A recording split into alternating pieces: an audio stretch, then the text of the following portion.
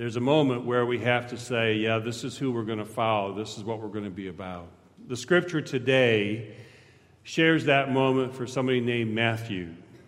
It's found in the book of Matthew, and yes, it is a call story of this disciple of Jesus. I invite you to hear Corolla share this brief scripture with you and listen to this engagement between Matthew and Jesus, and listen to the teaching that comes right after the call for what it might be saying to us all today. Corolla? As Jesus was walking along, he saw a man called Matthew sitting at the tax booth, and he said to him, "Follow me." And he got up and followed him. And as he sat at dinner in the house, many tax collectors and sinners came and were sitting with him and his disciples. When the Pharisees saw this, they said to his disciples, "Why does your teacher eat with tax collectors and sinners?" But when he heard this, he said, "Those who are well have no need of a physician, but those who are sick." The word of God for the people of God. Thanks be to God. Thank you, Corolla. Would you join with me in a moment of prayer?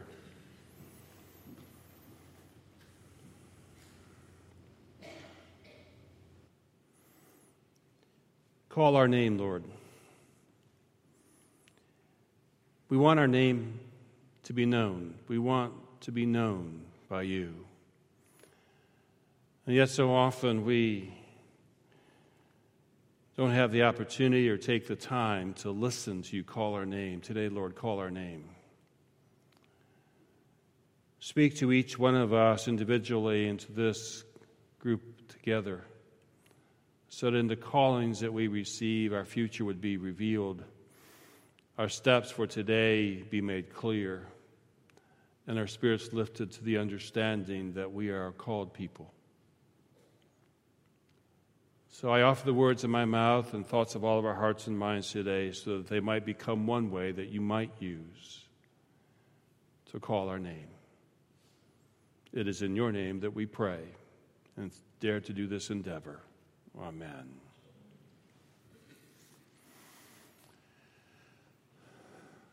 I wonder how his day started.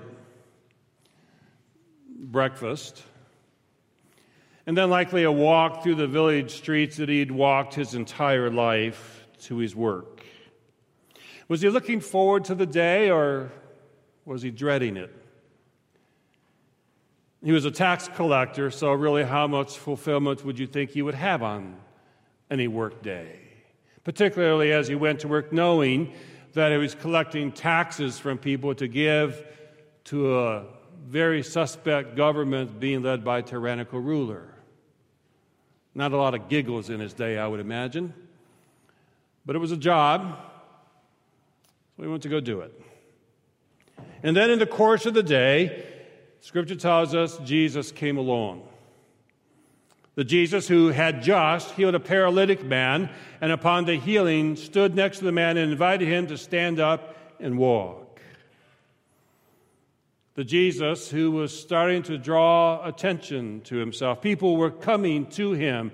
Some came for healing, like the paralytic man. Some came for hope, some out of curiosity. And amidst all those who were coming to him, Jesus had gone out and selected a few to be his disciples, those who would be the closest to him through his entire journey, those who would be witnesses of all he had to say and do, those who would be the ones that he would teach so they could, in their own time, teach others. Those who came together, intentionally called by him so they could make a deep connection with him and with each other. So in the days to come, when things were tough and things were joyous, they had community that would be a support and blessing to them. And Jesus sent them out. He sent them out so that they could do the work, yes, but he sent them out so they could learn how later to send out others to fulfill the mission of Christ. But the circle was not yet complete. He needed one more. He selected Matthew. And maybe Matthew saw him coming down the way. After all, like I said, it's probably not a very large neighborhood, small streets, you know the kind. Probably the reality is there's a small crowd with Jesus because, like I said, he's attracting crowds. So Jesus would have been seen from a ways off. And likely, you know how word gets around in a small town, he would have heard about Jesus, opinions about Jesus, thoughts about Jesus from others. But when Jesus came by Matthew, he didn't just go by, he stopped, looked at Matthew and said, "Follow me." It's that I expect that Matthew wasn't prepared for. Usually when we get that call, we're not prepared for it. Sometimes it seems to come out of the blue the way Jesus calls us. But maybe it was an easy decision for Matthew, too. I mean, consider this. He could have one of two choices. He could stay stuck in a job for which he was reviled, which brought him no joy, or he could leave to go on an adventure. Maybe that's why he just got up and left. Some jobs are easier to get up and leave, amen? And some callings are easier to say yes to. That night, as they stopped for supper, there were amidst those who were following Jesus, those religious authorities who always seemed to be on the outside, looking in, never getting deep into it, but able to stand on the edge of the circle and cast doubt. The religious on this night threw shade at Jesus and his disciples by asking, "Why are you with them? They're the ordinaries, they're the sinners, they're the people without standing or power or wealth or influence. How are they going to help your cause? Why would you dare hang out with people like them?" And Jesus' response that night was actually a teaching lesson that I expect very few got that night. It's a teaching lesson some of us are still struggling with. It's simple. In the imagery of him being one who heals, he didn't come for those who are already well. He came for those who needed their life put back together. He came for those who needed hope. He needed those who needed justice. He came for those who needed salvation. He came for them. He came for them all. He came so that everyone, regardless of station or standing or politics or wealth or health or anything else, could receive salvation and then in turn be those who would share salvation with others. He came so that he could sit at a table where there were no labels or barriers. He wanted to come into a place, a kingdom where everyone was welcome to come and eat together, no exceptions. That's why he sat with them. So we would understand later on, so his disciples would understand, this is not an exclusive club. And for that, he came to teach them not only that that's what he wanted, but he made it possible because he first lived it out by giving his life. His teaching, yes. His example, yes, but actually literally his life. He died so that what he wanted could be made possible. This month, the entire month of October, we're going to be taking a look at generosity's gifts, taking the next step. But we begin today by making this perfectly clear. Jesus came to give all he was and all that he had so that we could receive and in turn share the gifts of generosity with others. Generosity begins by being those who receive that which we could never have on our own. That's certainly what Jesus was about. It's what he called his disciples to live and do and share.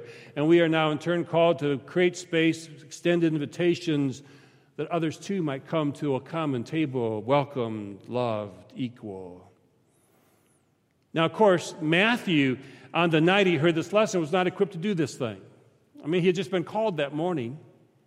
It takes a long time to figure out how to live the way Jesus wants us to live. So he began following Jesus. He began learning from Jesus so that one day he could teach. He began growing in his connection with the disciples so that he would have a community to hold him accountable and lift him up and support him and strengthen him. He served. Because only in service do we begin to understand that it's when we serve that we are at our best and we find the greatest joy. You don't know that initially. You have to be taught it, experience it, do it.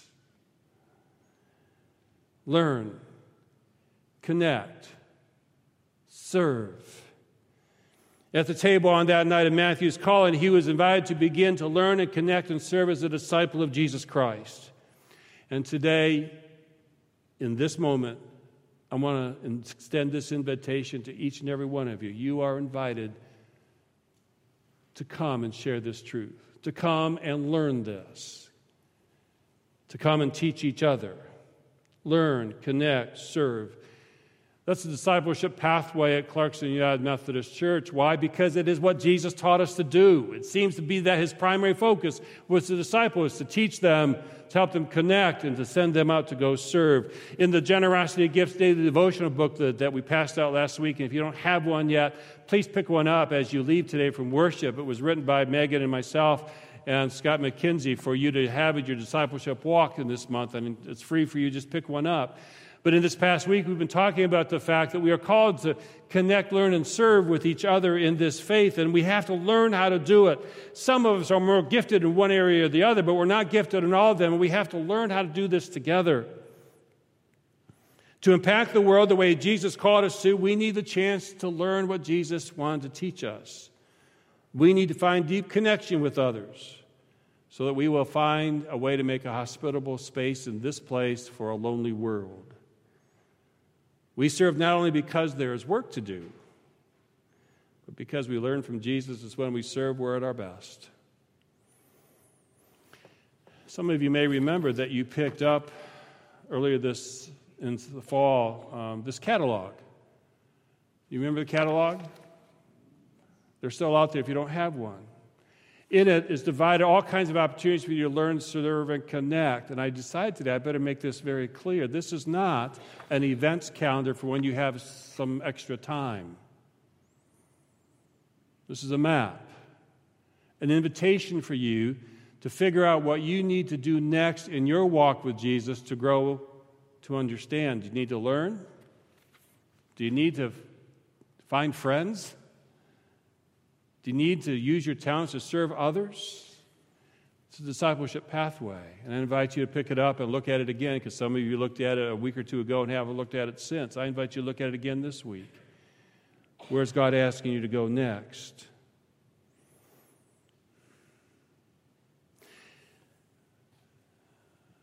In this congregation, we have a lot of people who do a lot of things. We have some people who are very strong leaders. There's some people who are very strong servants. We have people who like to do the classes. And what I want to do is mix you all up. I want to get those who love to lead to spend more time learning their Bible.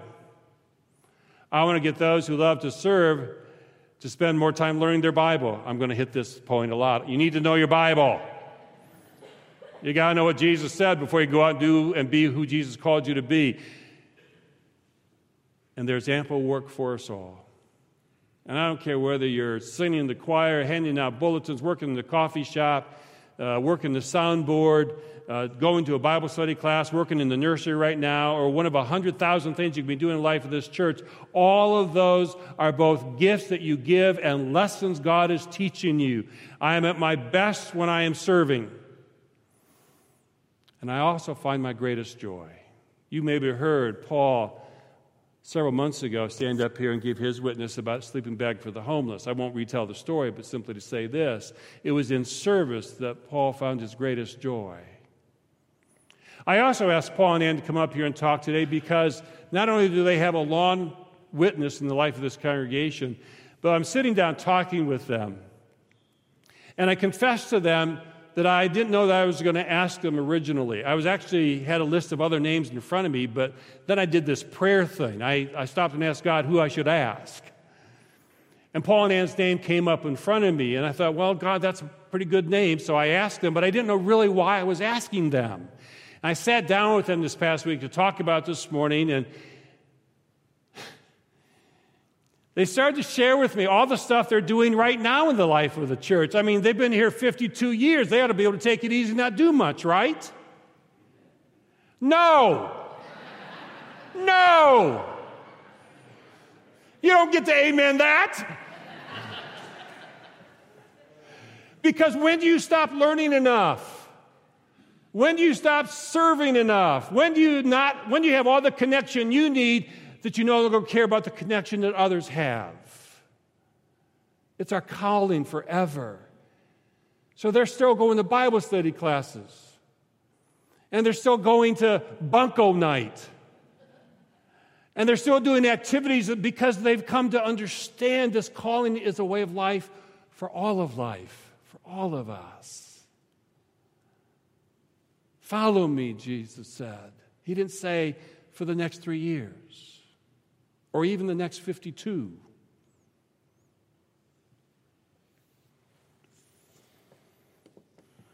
Today, 21 people from this congregation, in pursuit of trying to learn and connect, are over in Greece.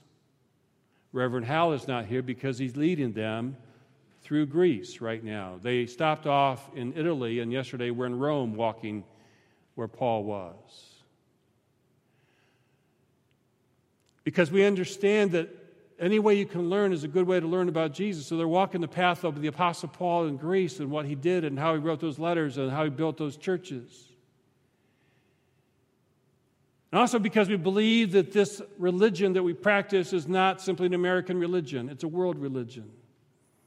So let's go learn how they share faith in Greece and around the world with other Christian brothers and sisters. That's why together we gather today on this Worldwide Communion Sunday, because we are in union with all Christians around the world.